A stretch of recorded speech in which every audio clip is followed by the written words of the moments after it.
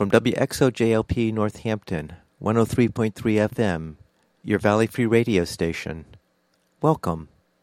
I'm Warren Odess-Gillette, and this is A Baha'i Perspective.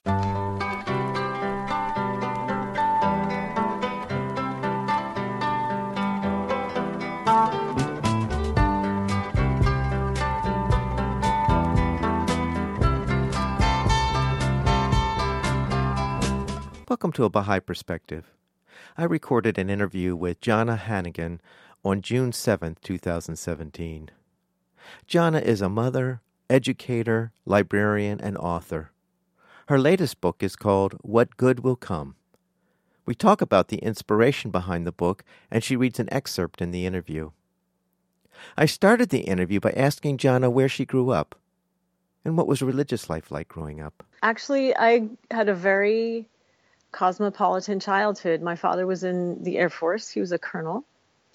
He was a fighter pilot in World War II and had a military lifestyle. And by the time I was born, we were living in Washington, D.C. Then when I was 5, we moved to Turkey. So I spent the ages of 5 and 6 in the country of Turkey, in Ankara, the capital. So I'm very grateful for that experience. Listen to the call to prayer every day from the mosques and just had this very multicultural experience while I was there. Instead of going to the elementary school on base, my mother enrolled me in the British Embassy School and the Pakistani Embassy School. And while living there, we traveled in our Volkswagen bus all through Europe, went to Israel, saw the Weeping Wall, Abraham's tomb, swam in the Dead Sea, saw so many things in a very, very short period of time. Actually, my family was Mormon, and my parents were converts to the Mormon faith. But I'm so grateful that my mom went to that trouble and adventure to take us to all those different countries. And I'm also grateful for the way religion was practiced in my home. The Mormon faith is a very friendly faith and very strong ties to family. I learned a sense of reverence and a sense of prayer and just a really strong moral foundation. As an adult, I joined the Baha'i faith about 14 years ago when I moved to Hood River, Oregon. But I now have Mormon neighbors that just live 4 houses down. And we get together once a week to say prayers together. So that's a wonderful, wonderful aspect to my neighborhood life. I'm so grateful that I'm able to get together. I look forward to it very much. You know, we had someone pass away in the neighborhood a couple of weeks ago, and we were able to get together and say prayers for him. And yeah. Tell me your spiritual travel that took you from being a Mormon to becoming a Baha'i. When I went to college, which I think is very common, really maybe for any religion, you leave home for the first time and you're questioning things and exploring things. And so I did not practice Mormonism once I went to college. I didn't attend seminary or go to church anymore at that point. But, unlike a lot of people, they just sort of, throw it all in the trash and just like, I'm overcooked, I'm overbaked, I don't want anything to do with religion or God, or don't even talk to me about that. I didn't feel bitterness. I felt like I needed to see with my own eyes and seek in my own way. So I always clung to prayer, always. And I still held my belief in my Creator. I'm really grateful for that. So let me ask you something there. You were basically a practicing Mormon until you entered college, and then you drifted away as you described. Were your parents aware of this transition that you found yourself? Like a lot of times happens in our growth and development, my relationship with my parents was not very good when I left home. And so I don't think they were aware of what my views were or thoughts. my mom especially would have felt very upset and hurt. It just wasn't possible to have a spiritual conversation. That was not possible. I think they were aware that I was not going to church anymore, but I don't think they were aware of anything beyond that, and there wasn't a relationship built enough to where we could have a spiritual conversation. So I had my first marriage and with 2 children, and I, continued definitely still believing in a creator, and more importantly, believing in the harmony of science and religion, even though I didn't know what that meant. And also believing that, we were all seeking the same truth, and we're all religions are praying to the same God, and just feeling so much dismay and distress at the fighting and the division, even within families, on religion, which is where I think most people just feel so turned off by what they call quote unquote religion, which it turns out really isn't religion. Those 2 things always just rang so clear in my heart. Like, science, God would not ask me to give up my reason in order to love creation. I'm not buying that. Also, we're all on the same team here. We're all just trying to do the best we can and be better and better people. Like, that just seems so obvious to me. And yet I had never heard of the Baha'i faith. Not at all. Then fast forward several years, I have another marriage and 1 more child at that point. We moved to Hood River, Oregon. The very first human being I met in Hood River, Oregon was a Baha'i. Her name was Elizabeth. And that's the first time I'd ever heard of the Baha'i faith. I met her because we were renting their house. We were going to move into the house that she was moving out of. So we sort of had to coordinate this move together, and she and I got to know each other really well. And she was so friendly and gregarious and just so personable, and continues to be a great friend. And we get together for tea or coffee, and we talk about some of the concepts of Baha'i faith, which I was a little bit resistant to, kind of like a lukewarm, I guess, but still they all just kept ringing true. Like, yeah, that's what I've always thought too, Then a year later, we're looking for a house to buy. There's this one house that my husband and I have always sort of admired. Like, we drive by it, and it's sort of this old fashioned craftsman house, and like, yeah, what is that house? That house is so cool. So we're looking to buy a house, and we can't, we just keep finding all these, not very attractive places. And then our realtor calls us up one night and, hey, this new house just came on the market. And my husband drives right out to go see it. And he calls me on the phone, Jana, it's that house. It's that house that we like so much. And like, we were there the next day. We went straight to that house. Well, it turns out that house was also occupied by a Baha'i family. In fact, the only other Baha'i family in this whole town. So we went from one Baha'i house directly to the other Baha'i house. I just remember like walking into this home that we still live in, with the realtor, looking around, and there was just this spirit and just this feel. And I mean, there was no question that, in my mind and heart. And then while we're standing there talking to the realtor, I hear this over my shoulder, is that the Hannigans? And I turn around, and there's Elizabeth walking up the driveway. Elizabeth, my friend, whose house we had just been living in. I'm like, what are you doing here? And she's like, well, this is the Puffins. I'm like, who are the Puffins? I'm like, well, they're the other Baha'is that live in town. So we bought that house. Yeah. And it was like God just had his hand on our head and was like, we're going to put you here, and then we're going to put you here. My daughter was born upstairs in this house, and we've lived here for 17 years. It was a couple years later that after seeking and studying, investigating the Baha'i faith and attending activities, back in those days we had what we called Baha'i school, which is sort of like Sunday school. Through those activities, it's so embracing of my children and our family. I do want to mention here that my husband is not a Baha'i, and that is actually agnostic, and very scientifically minded. So the Baha'i precepts on science, the harmony of science and spirit, were just so, so important to me and very attractive to him. Anyway, over the course of a couple of years, I found myself teaching the Baha'i precepts to other people when I still was not myself a Baha'i, and just finally, I just said to myself, oh my goodness, okay, what's going on here? I think I'm so there. These teachings have filled my heart and my mind and my thinking. I sat down and consulted with my husband and said, hey, I think I'm going to declare and become a Baha'i. And he said, Jana, that's fine. I think I would be happy raising our children with the Baha'i faith. Nice. So that was about 14 years ago. This is pretty much the only community that I've lived in as a Baha'i. It's a very, very special community here in the Columbia Gorge.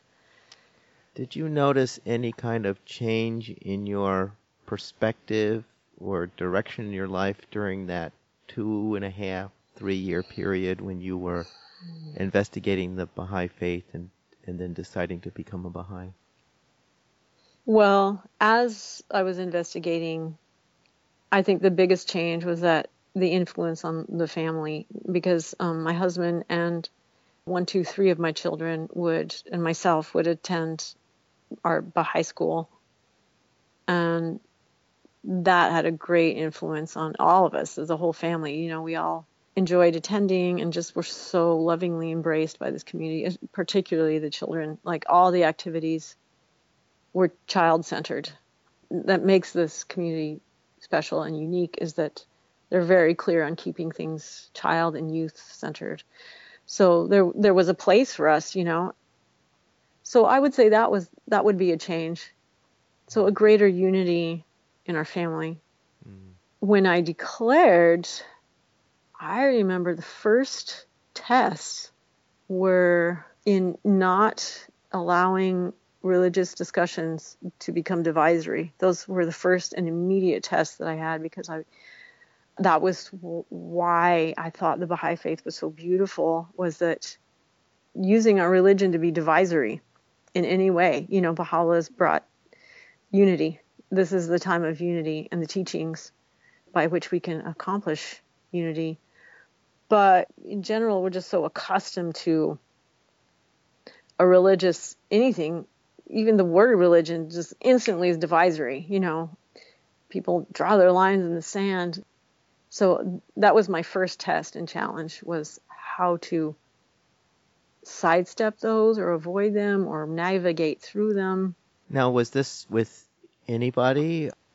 Yeah. You had become an adherent of a religion, it then all of a sudden came up for you. Yeah. Like in the past, before I, knew of the Baha'i writings and Baha'u'llah's teachings. Baha'u'llah being the prophet founder of the Baha'i faith, yeah. Right, yeah. I might have been tempted to engage in an argument or just, brush the other person off or just push them away. But here I had all these beautiful teachings, and I was being called to bring about a transformation, and I had been given this beautiful vision of how, the reality, the fundamental reality is that we're all one. And yet being tested, like, immediately to being drawn into argument. It was good practice. Whatever you practice, you get a little bit better at, one at a time. You've written a children's book called What Good Will Come. And before we get into the book, have you written before? Do you have writing in your background? What inspired you to even write something to be published?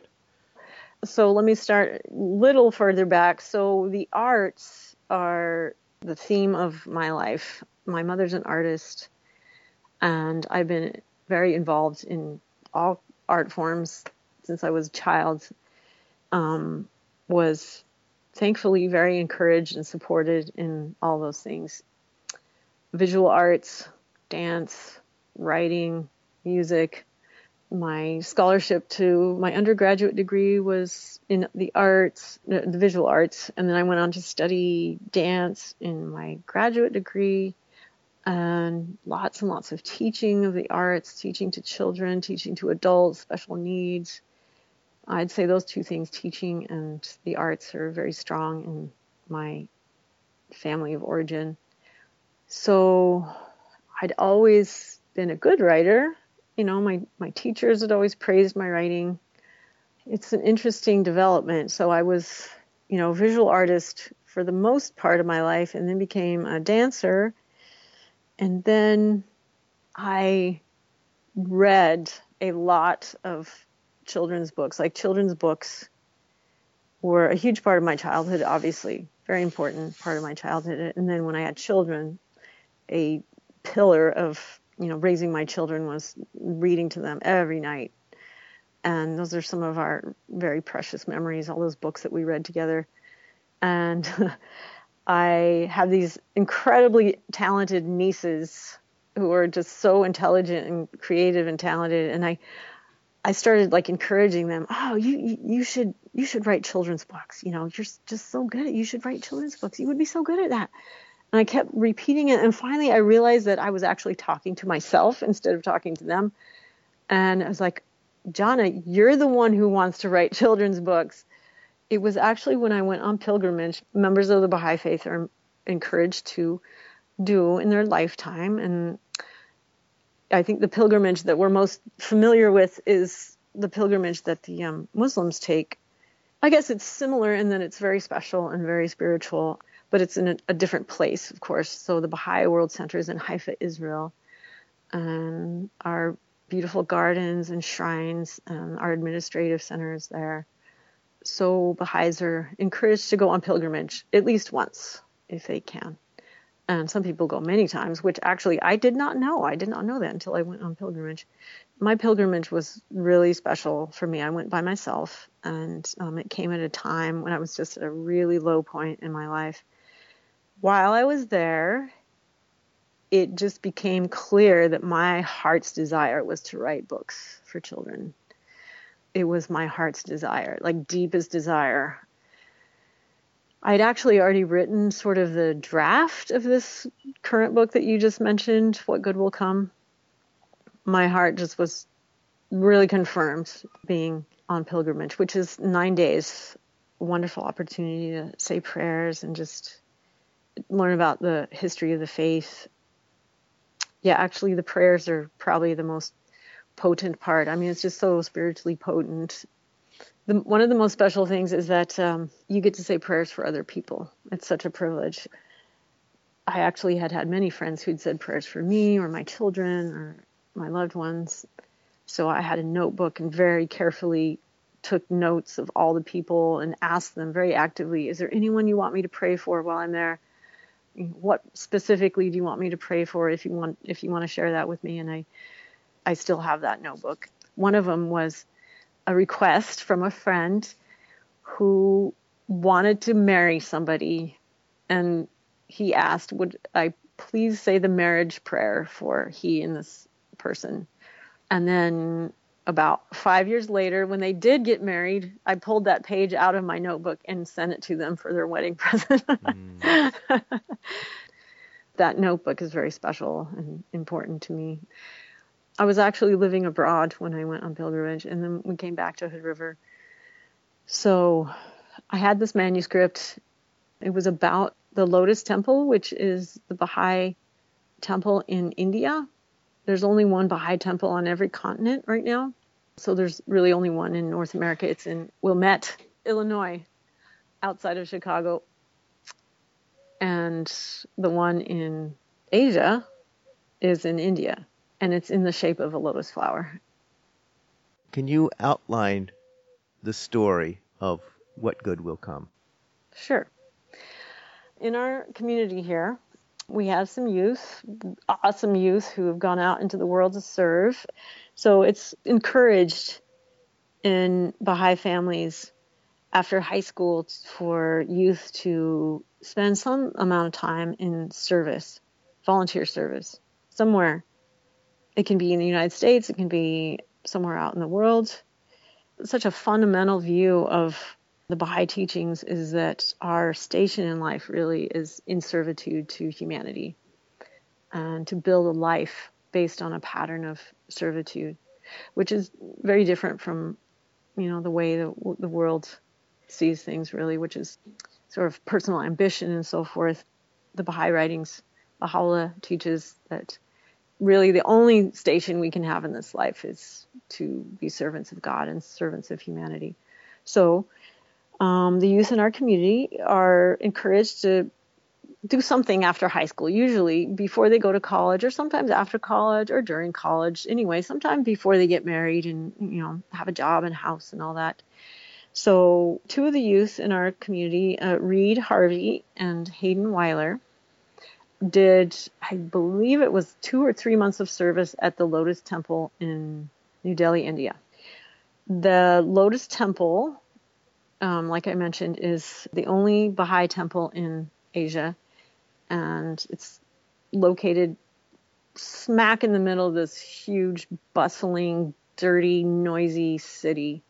And there in this like swath of green is this quiet white temple that's built in the shape of a lotus flower. All the Baha'i temples have 9 sides, so 9 petals of the flower create the 9 entrances to the temple. Anyway, their duty at the temple, their act of service was to work in the shoe room. It's the custom in that region of the world and many other regions of the world too, that you remove your shoes when you enter a holy place, which is, very common in many, many cultures. At the Lotus Temple, of course, everyone is welcome at the Baha'i temples. They're for everybody. They're meant to serve the communities where they reside, and people are free to worship in their own way. It's also very beautiful and serene, so it attracts tens of thousands of people every day. Like more people go to the Lotus Temple in a day than go to the Eiffel Tower, for example. It's India. It's a high density population. So tens of thousands of people are going there every day. On Gandhi's birthday, apparently, you can get, 50,000, 100,000 people. All of them have to take their shoes off. So you can imagine that the shoe room gets very, very busy. So Hayden and Reed came back after serving in the shoe room, and they had these just funny stories about, the way people behave when there's a crowd and sort of the mob mentality and their shoes and their funny little behaviors and so forth. So anyway, that act of service sparked this idea in my mind, like, okay, so what a wonderful setting to introduce like the harmony of the world's religions. All these people from all these different backgrounds and faiths are coming to one place, but they all have to take off their shoes, And in the course of this story, we get to meet all these different people, and especially in India, that's just so diverse, so rich and colorful. And so I sort of wrote the story backwards. Like, okay, one situation that Hayden described was that sometimes they'd get just so overwhelmed with shoes that people would just start throwing their shoes in a pile, and they just get just mountains of shoes, and it was just chaos. It was like they were trying to control chaos at all times, but sometimes chaos took over. So in my mind, I thought, okay, so let's tell this story backwards. You got a pile of shoes from all these different people, all these different religions, different countries, different backgrounds. They all have to get their shoes back somehow. But how did they end up in this pile in the first place? So I went backwards from that. So we start the story with the main character, whose name's Pasha Dev. Pasha lives in New Delhi, and he drives a taxi, and he comes home from work, and he looks up at the sky, and it's searing hot. But he predicts to the sky, he says, it's going to rain tonight. I know it. And he goes up to his apartment, his little apartment, and in through the window jumps this mangy cat. And the cat, it's his cat. And he is taken in this cat, and he loves this cat, and he just dotes on this cat.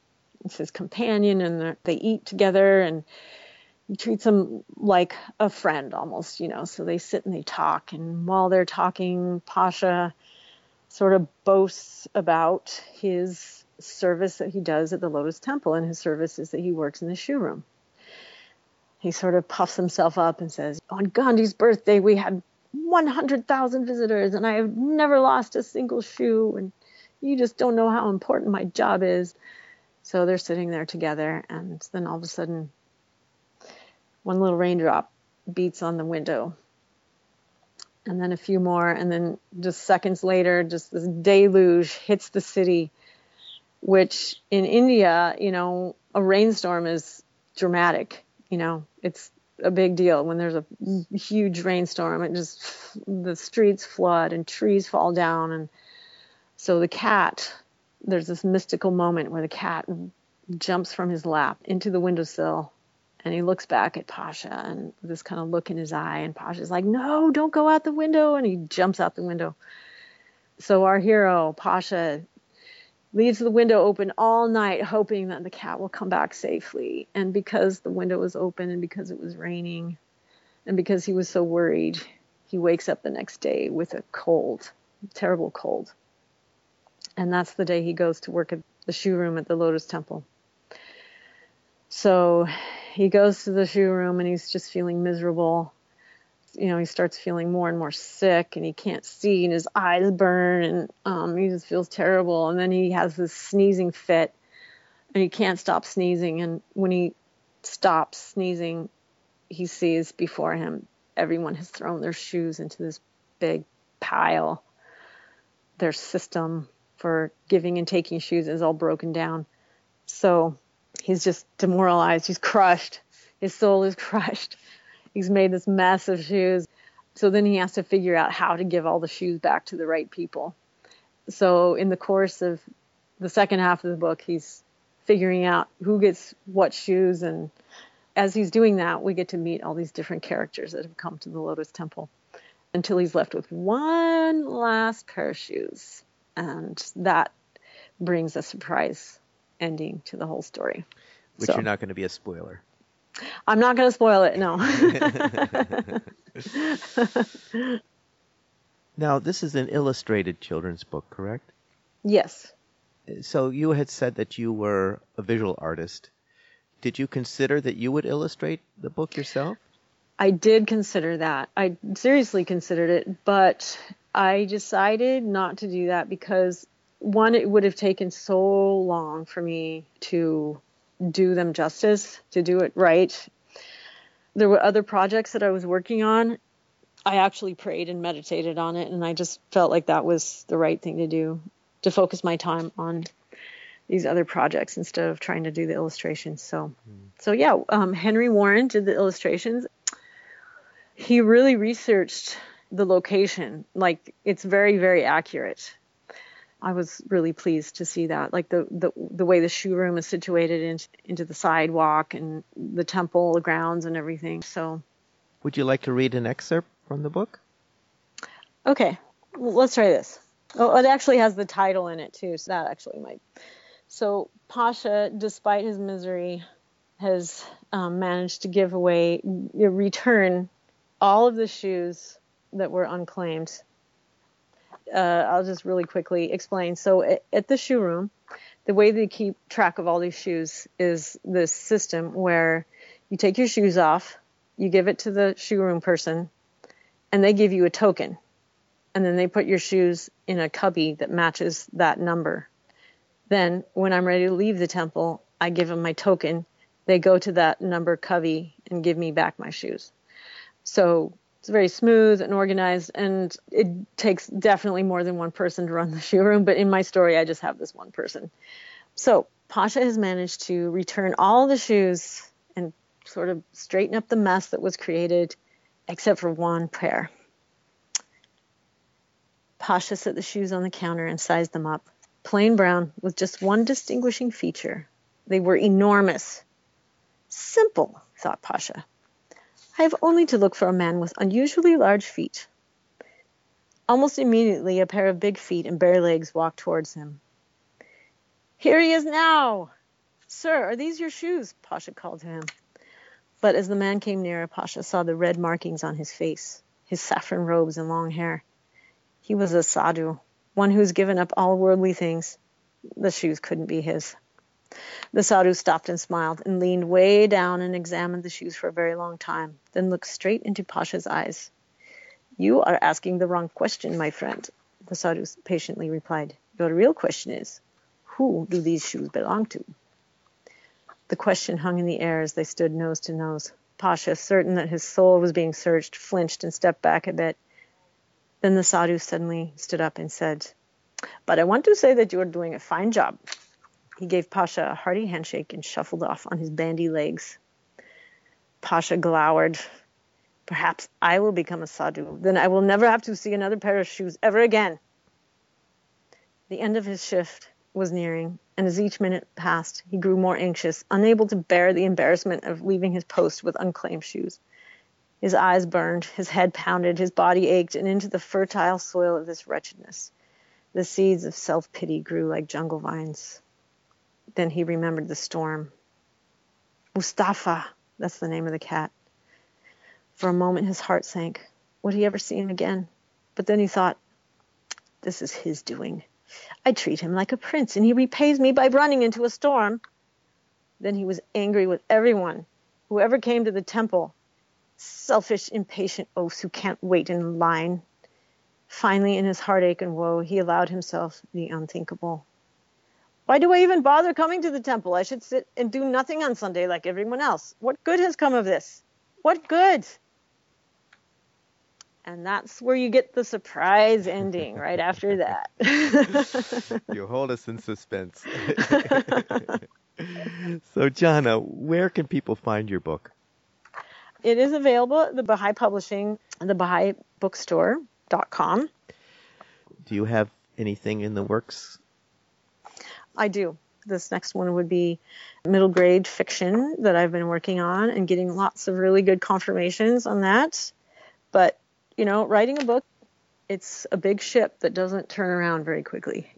It goes very slowly, but it's something that I'm very, very excited about. Nice. And currently I am a children's librarian, so I am surrounded with books for children every day.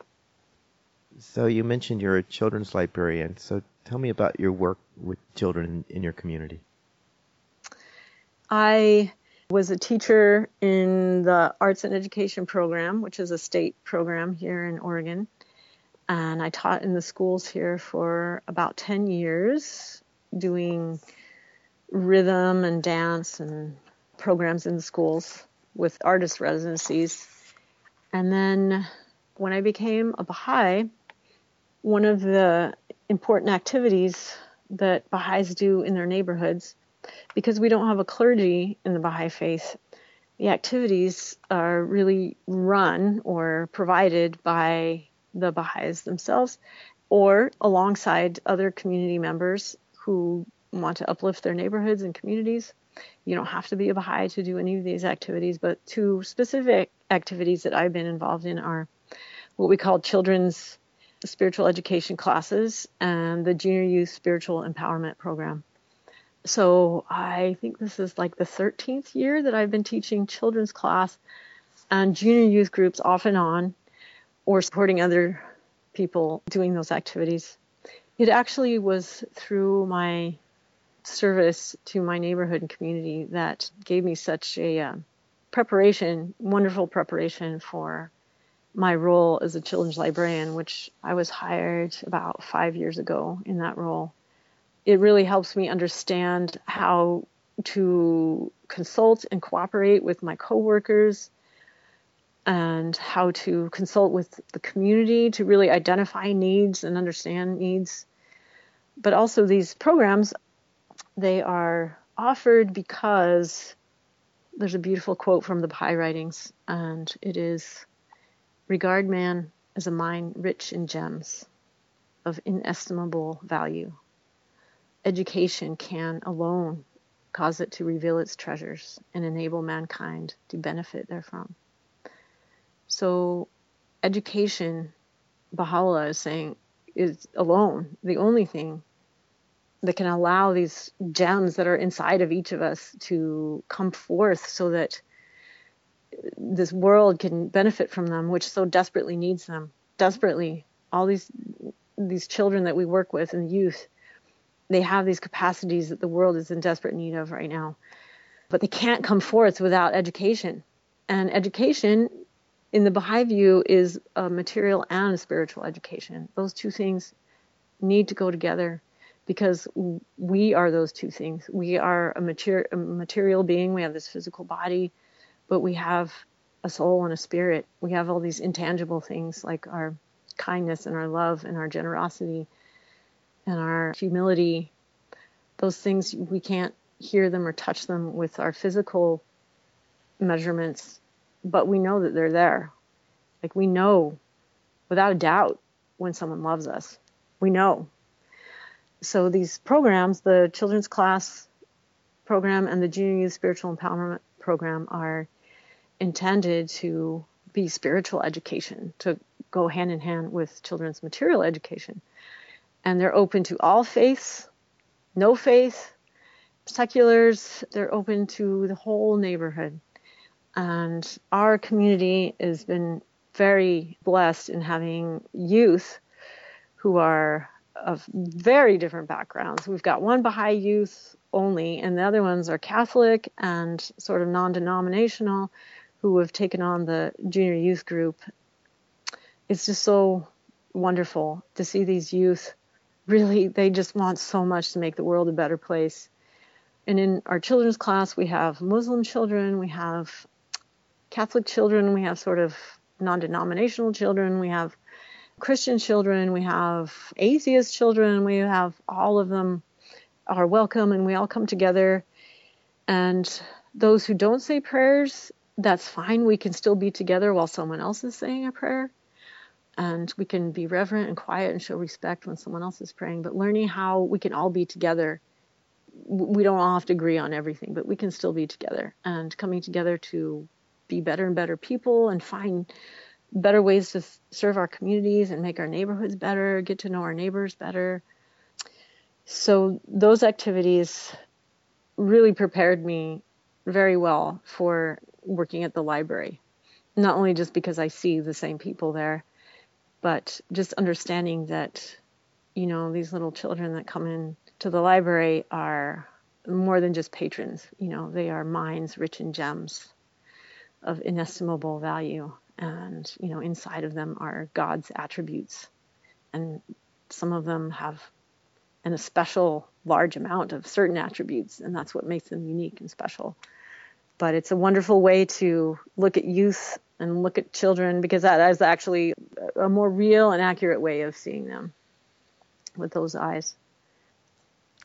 Well, Jana, I want to thank you so much for sharing your work and thoughts with us. Thank you. Yeah, you're most welcome. I hope you enjoyed that interview with Jana Hannigan, author of the book What Good Will Come. You can find this interview and other interviews at abahaiperspective.com. You can also subscribe to the podcast on iTunes by searching for A Baha'i Perspective. For information specifically on the Baha'i faith, you can go to the website baha'i.org, or you can call the toll-free number 1-800-22-UNITE. I hope you join me next time on A Baha'i Perspective.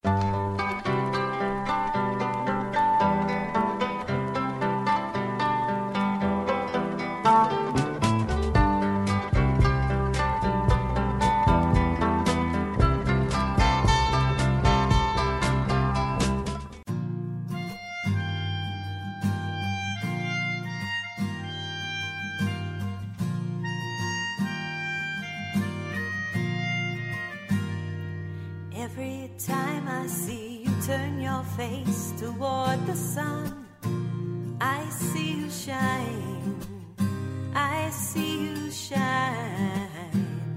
And every time I see you use your own two hands to serve, I see you shine, I see you shine.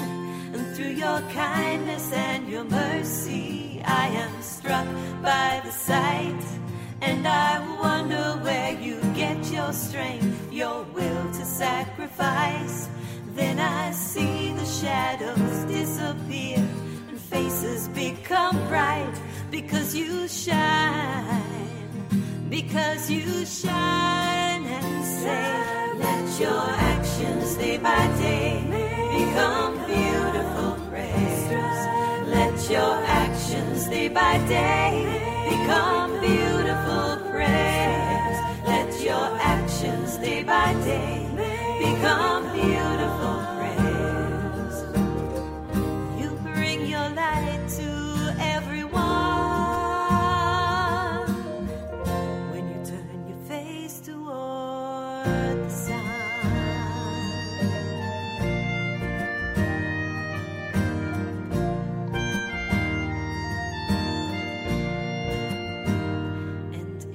Time I hear you sing the praises of everyone, I see you shine, I see you shine.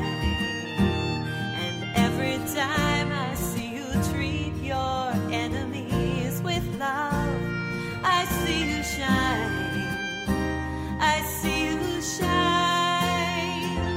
Through your kindness and your mercy I am struck by the sight, and I wonder where you get your strength, your will to sacrifice. And then I see the shadows disappear and faces become bright, because you shine, because you shine. And say, let your actions day by day become beautiful prayers. Let your actions day by day become beautiful prayers. Let your actions day by day become beautiful prayers. You bring your light to everyone when you turn your face toward. Let your actions day by day become beautiful prayers. Let your actions day by day become beautiful prayers. Let your actions day by day become beautiful prayers. You bring your light to everyone when you turn your face toward the sun. When you turn your face toward the sun.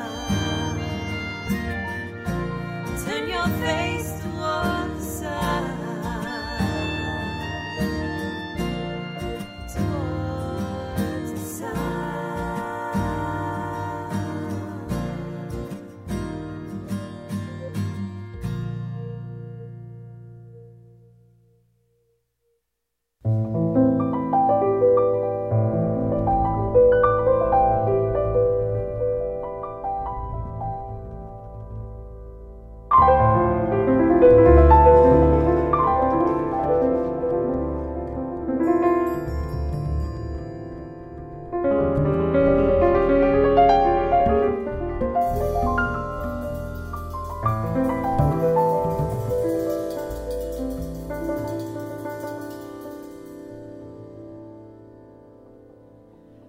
Once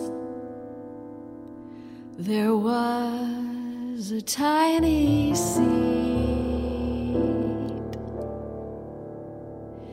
sleeping in the stony earth.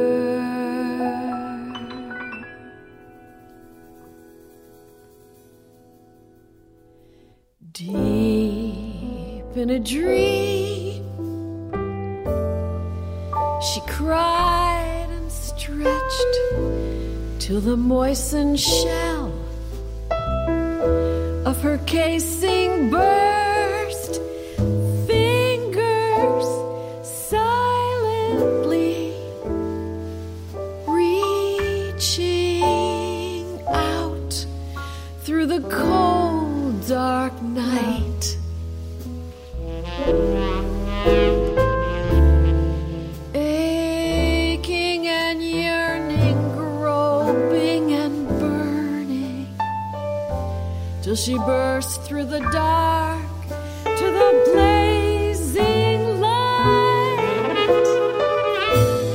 Tree of peace, you may be just a sapling now,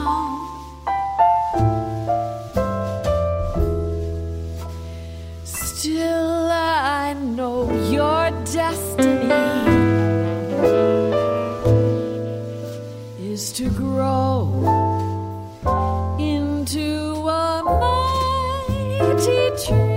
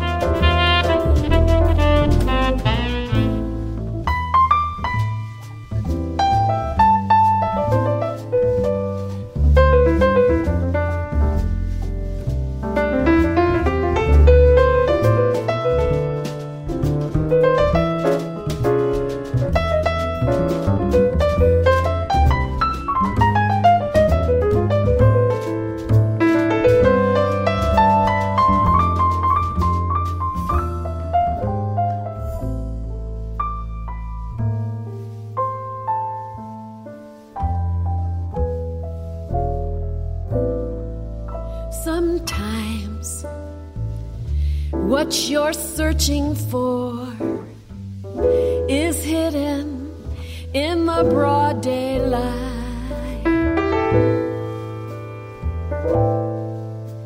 Seeds of hope, seeds of peace, springing from the darkest night.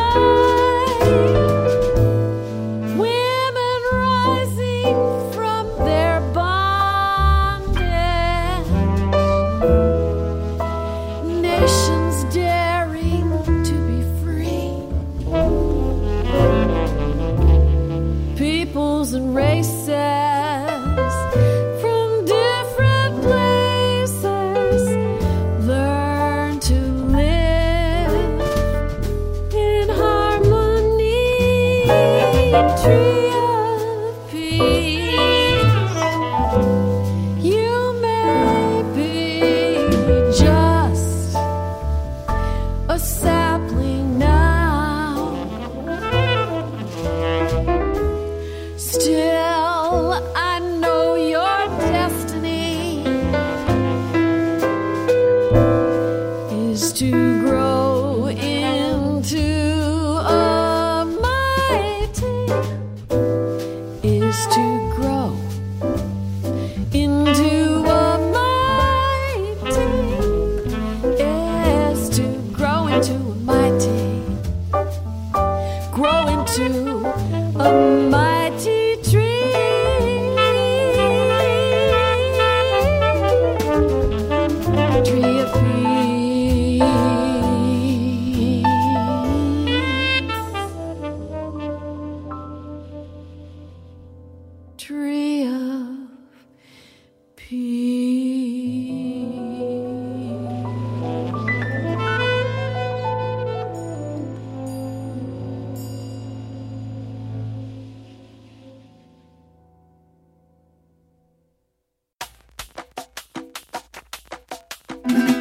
In my darksome night, when I've lost my light, and my worldly mind is tired and worried, you know I need someone to lead me to the sun, to take my hand when I can't find my courage.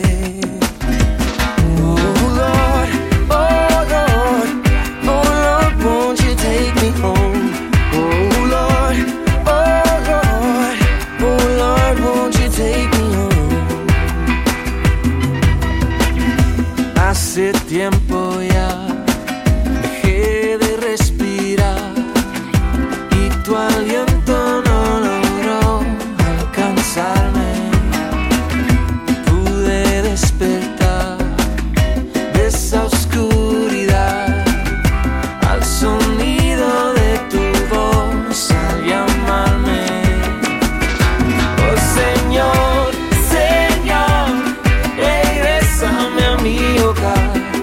Oh Señor, Señor, regrésame a mi hogar. Oh Lord, oh Lord, oh Lord, won't you take me home? Oh Lord, oh Lord, oh Lord, won't you take me home? In the dark, some night of despair, my eye turn it expectant and full of hope to the man of thy boundless favor. And at the hour of dawn, my drooping soul is refreshed and strengthened in remembrance of thy beauty and perfection. He whom the grace of thy mercy aideth, though he be but a drop, shall become the boundless ocean.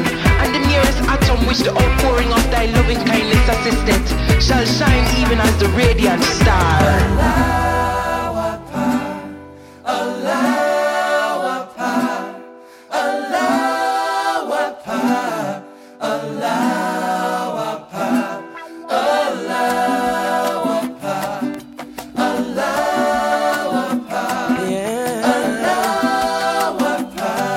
Take me home, take me home. Oh Lord, won't you take me home? Oh Lord, won't you take me home? Oh Lord, won't you take me home? Take me home. Ayúdame, Señor. Ayúdame. Ayúdame, Señor. Ayúdame.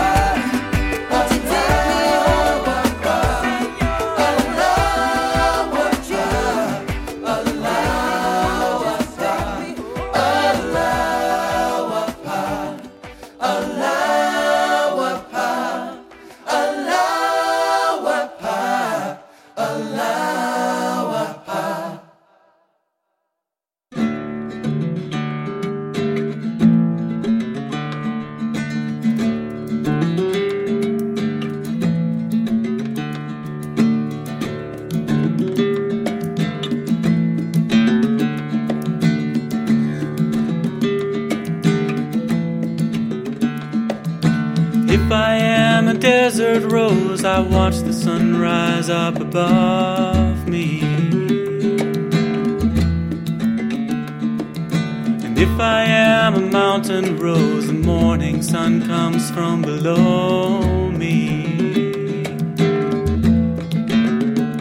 Under one sky, we get our light from the same sun wherever we are. Under one sky, we get our light from the same sun wherever it rises.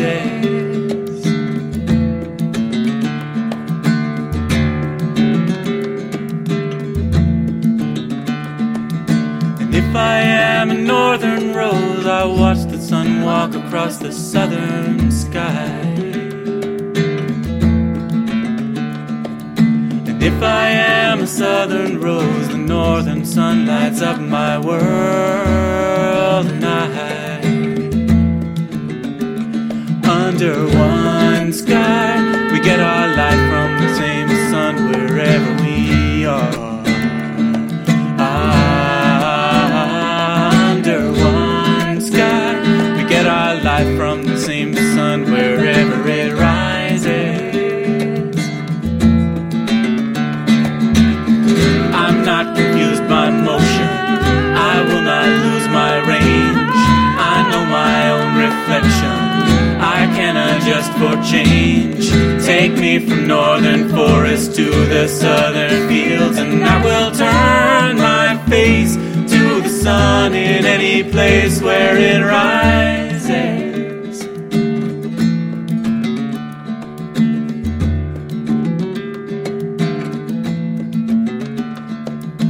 If I am a lover, I will recognize a rose in any land.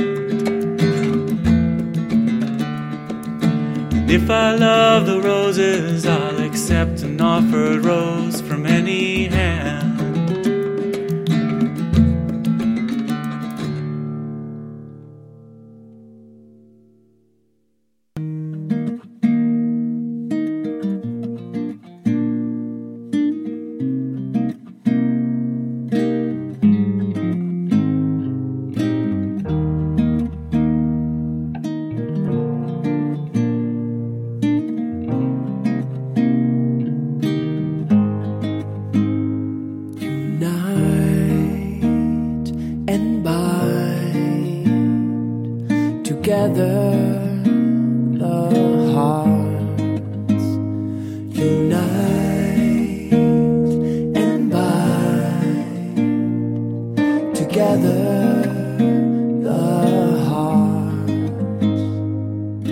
Joining the chord, all the souls. Joining the chord, all the souls. Oh Lord, make these faces radiant through the light of thy oneness. Unite and bind together.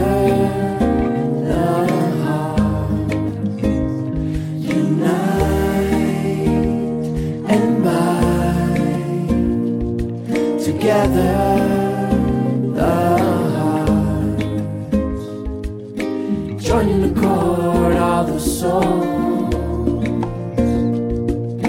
joining the chord, all the souls.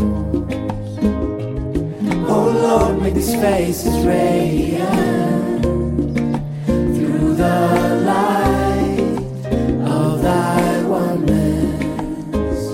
Unite.